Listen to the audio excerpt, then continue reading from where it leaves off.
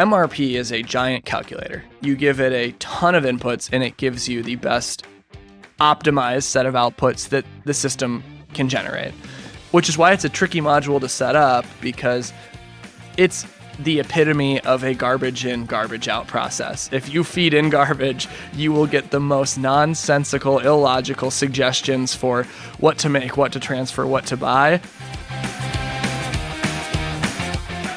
This episode of the Cloud Accounting Podcast was recorded at the Oracle NetSuite SuiteWorld Conference in September of 2022. To learn more about NetSuite and the SuiteWorld Conference, visit netsuitesuiteworld.com.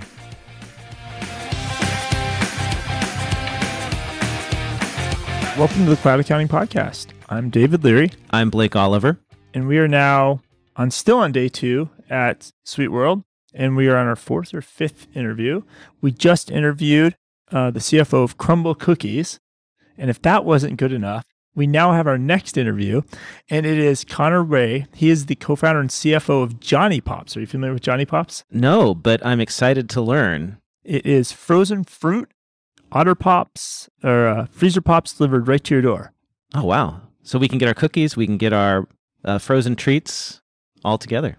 Absolutely. Excited to be here, guys. I'm excited to be following Crumbl Cookies. I'm a big fan of that product too.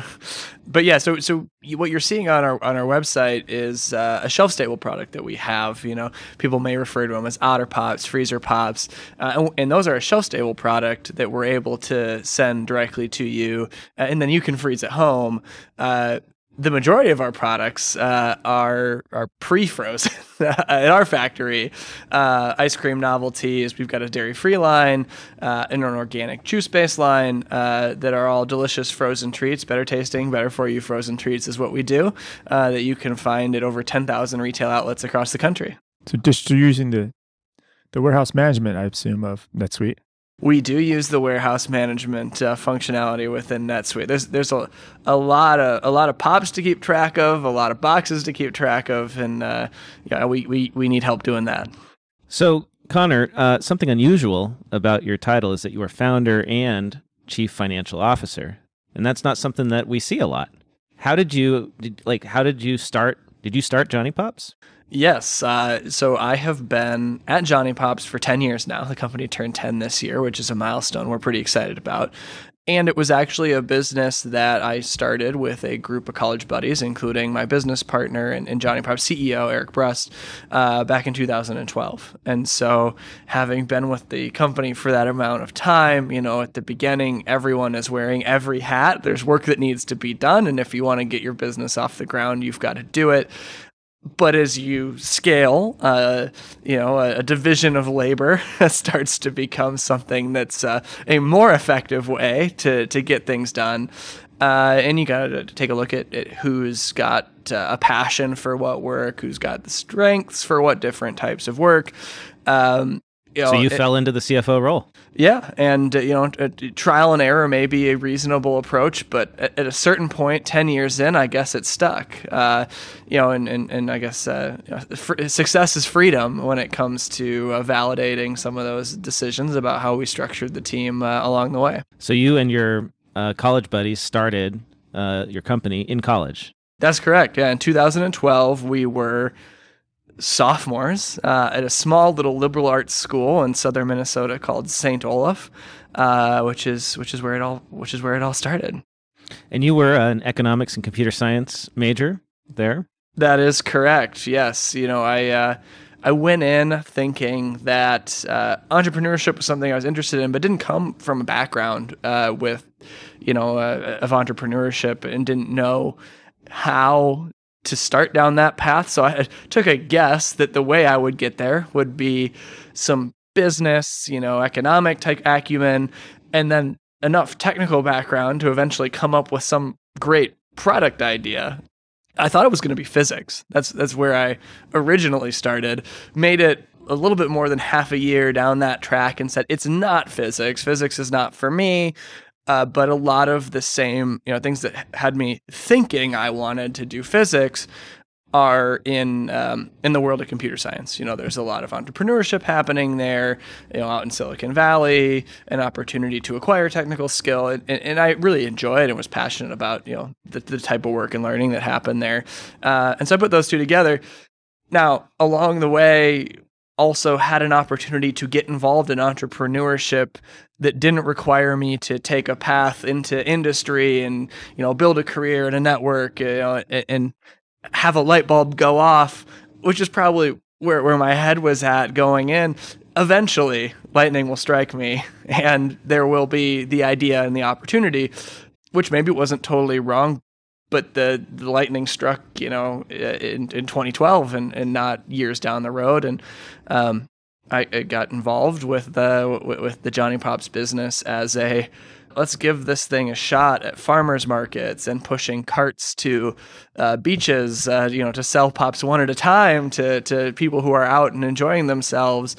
And the idea took off from there. So somewhere along the line, somebody's like, you do the bookkeeping, and then eventually you evolve into CFO, apparently. Yeah, it starts as, well, someone has to figure out all this legal stuff, regulatory, compliance, bookkeeping. Don't we need a bank account? What, maybe a credit card? I think someone wants to get paid. Can you deal with that? Yeah, it starts with the basics of we need to be a business. And that requires certain things to be done or we won't be a business anymore. Yeah, and then it scales up and, today, we're available at over 10,000 retail outlets in all 50 states. We ship to a few foreign countries as well. We have our own dedicated manufacturing facility, over 85 employees, and an annual growth rate above 50% a year. So continuing to bring our products to new markets and new consumers at a steady pace. And so sometime during this 10-year period, one day you're like, oh my God, we got to get off of our old systems and we got to be a big boy business now. And we got to get NetSuite. Like, what was that decision process? Like, what was the state of things before that happened? Yeah, so for us, that was 5 years ago at this point. So really, it's a 50-50 split on our journey. You don't need NetSuite to run your farmer's market stall, right? That's very clear. When the time to switch is a little bit murkier for every business, for us, we were on QuickBooks. And then some conglomeration of Salesforce for some CRM work and spreadsheets and other, their MailChimp, third-party systems, stuff like that, all trying to work together, and it was a total mess. Our biggest single pain point that forced us to say, this isn't going to work anymore, besides it just being a mess, was being in food manufacturing, the need to keep very detailed track of our inventory at a lot or batch specific level. So not serial numbers, but every box that you're touching has a lot code on it that needs to be properly accounted for across an ever-growing number of items and ever-expanding number of locations, which was being done by and large in Excel spreadsheets because that level of granularity was not supported in QuickBooks. So that was we cannot do this anymore. We need to look at other options. And that's because of food safety regulations, right? Correct. A combination of government regulation as well as industry and customer expectations. The food industry has a variety of third-party customer-sponsored standards as well as government standards that, you want to do business with Walmart or Target or Costco. They say, we're going to send someone in and they're going to check you out, similar to how textiles may, require a social audit of their practices, for their manufacturing overseas. So that forced the requirement on us to do that. And we said, we're going to look into this, and looked at a variety of solutions. There were solutions out there, order management systems, warehouse management system types that plugged into QuickBooks that would have allowed us to continue running our general ledger there. And then we looked at a variety of ERP systems because, since implementing NetSuite, we've grown over 400%. So it wasn't necessarily a given at that point in time that we needed a full-fledged ERP, but we looked at a variety of them. We were fortunate that the timing of the growth of our business left us in a spot where we didn't have a tremendous amount of legacy systems that we had to replace. We were essentially building from scratch. And so we pretty much from day one adopted a mentality of we're going to do something in the cloud. The second we laid that line in the sand, NetSuite became a top contender. Because at that point in time, 5 years ago, you're talking 2016, 2017.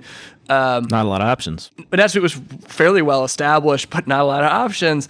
And people who were calling themselves cloud ERP systems was the on-premise system that was like shoehorned into a server, a VM online, right? We know it well. It's not the same. Not true cloud. Not the same thing. No, fake cloud. So we went through that evaluation. We started fairly broad. We ended up narrowing down pretty quickly based on some of the industry-specific requirements of being a food manufacturer that we were looking for. And had a final couple contenders there. And ultimately, the biggest distinction that we saw with NetSuite is we knew that we were on a rapid growth trajectory. And even implementation takes time just to set it up.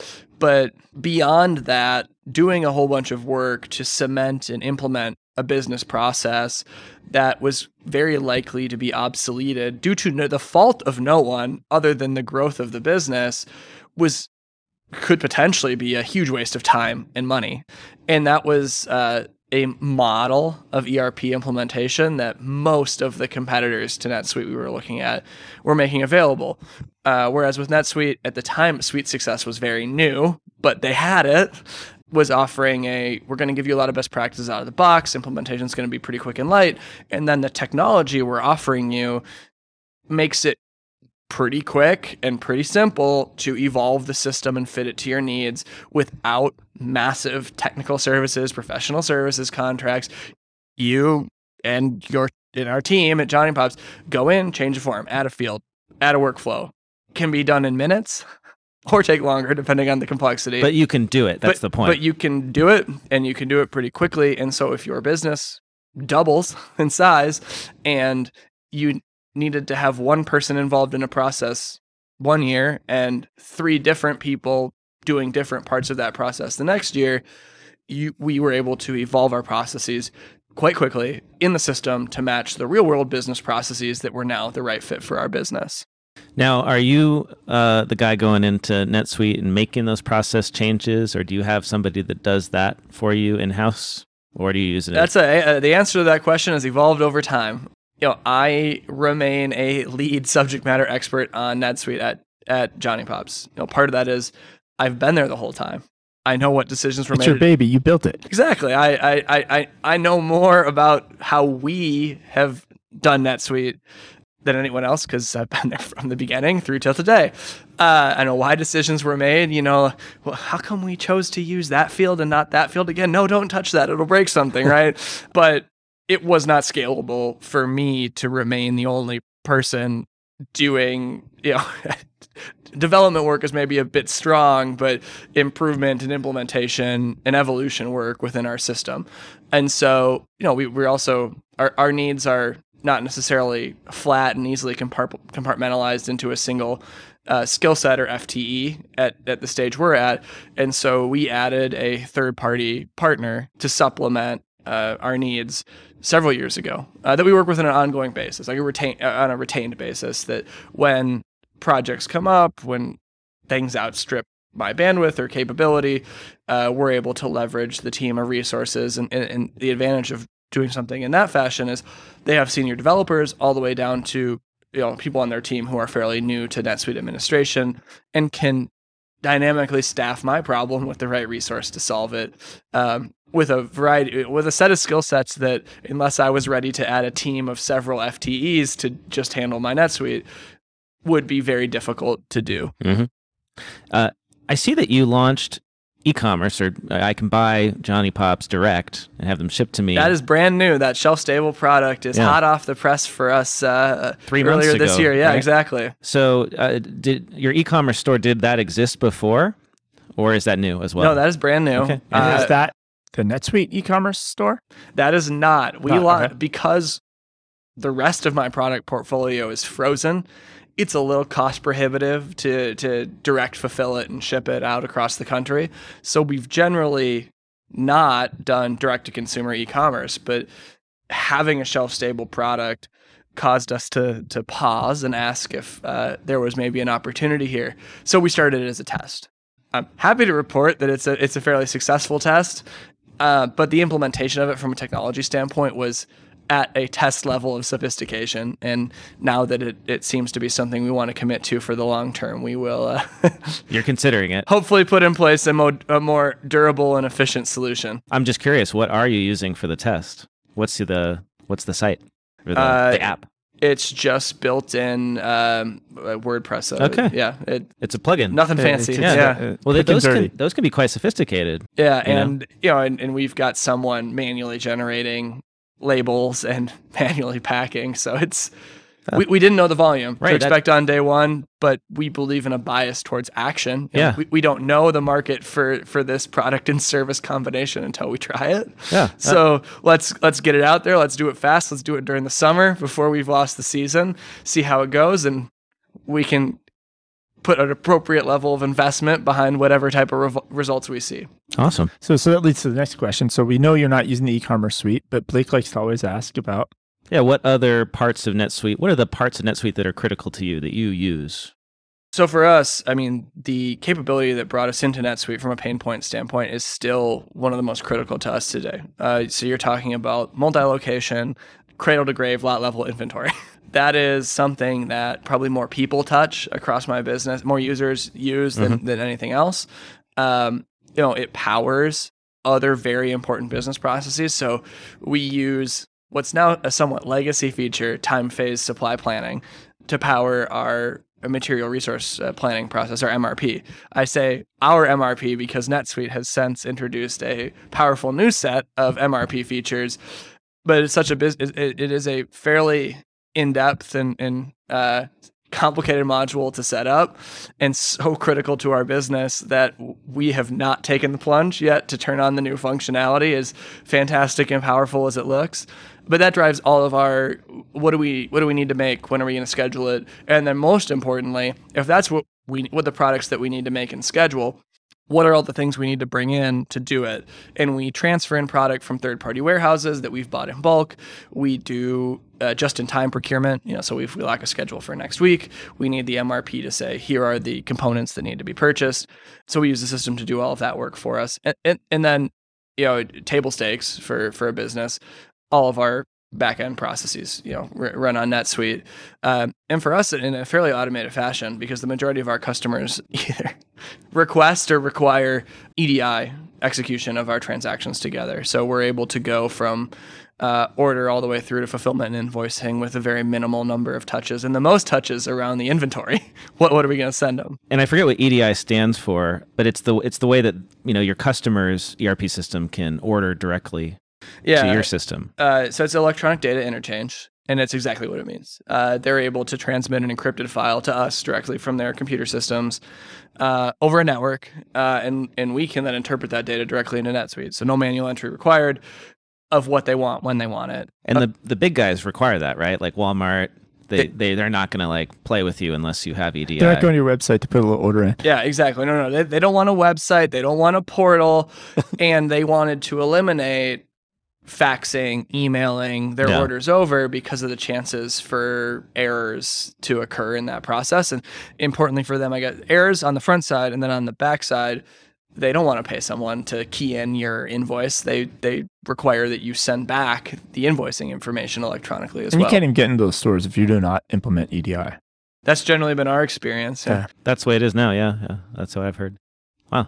And MRP was an acronym that we kind of ran through real quick, but for those who, are not as familiar with it, could you just give us an example of an MRP process? Yeah. So the core of the MRP process is, if we have some type of demand that we know or think we know, as the case may be, you can plug it into the system, and the system will suggest and ultimately issue the actions required for you to fulfill that demand. Depends on what your business is, what those orders would be. If you've got demand and you manufacture products like we do, the MRP can suggest work orders to manufacture additional products to meet the actual or projected demand. If it's components for work orders, or if it's just distribution, you buy and sell the item, it can suggest purchase orders. You need to, if you know the lead time and the vendor, here's how much you need to buy on this date so that it shows up in time to meet the expected demand. What about the weather? Can you feed in weather data and figure out how many the key to pops that you need to make? is good safety stock levels, which MRP is a giant calculator. You give it a ton of inputs and it gives you the best optimized set of outputs that the system can generate. So if I tell it that the lead time to get from an order shipped from Florida to Minnesota is 1 business day, it's not going to know any better.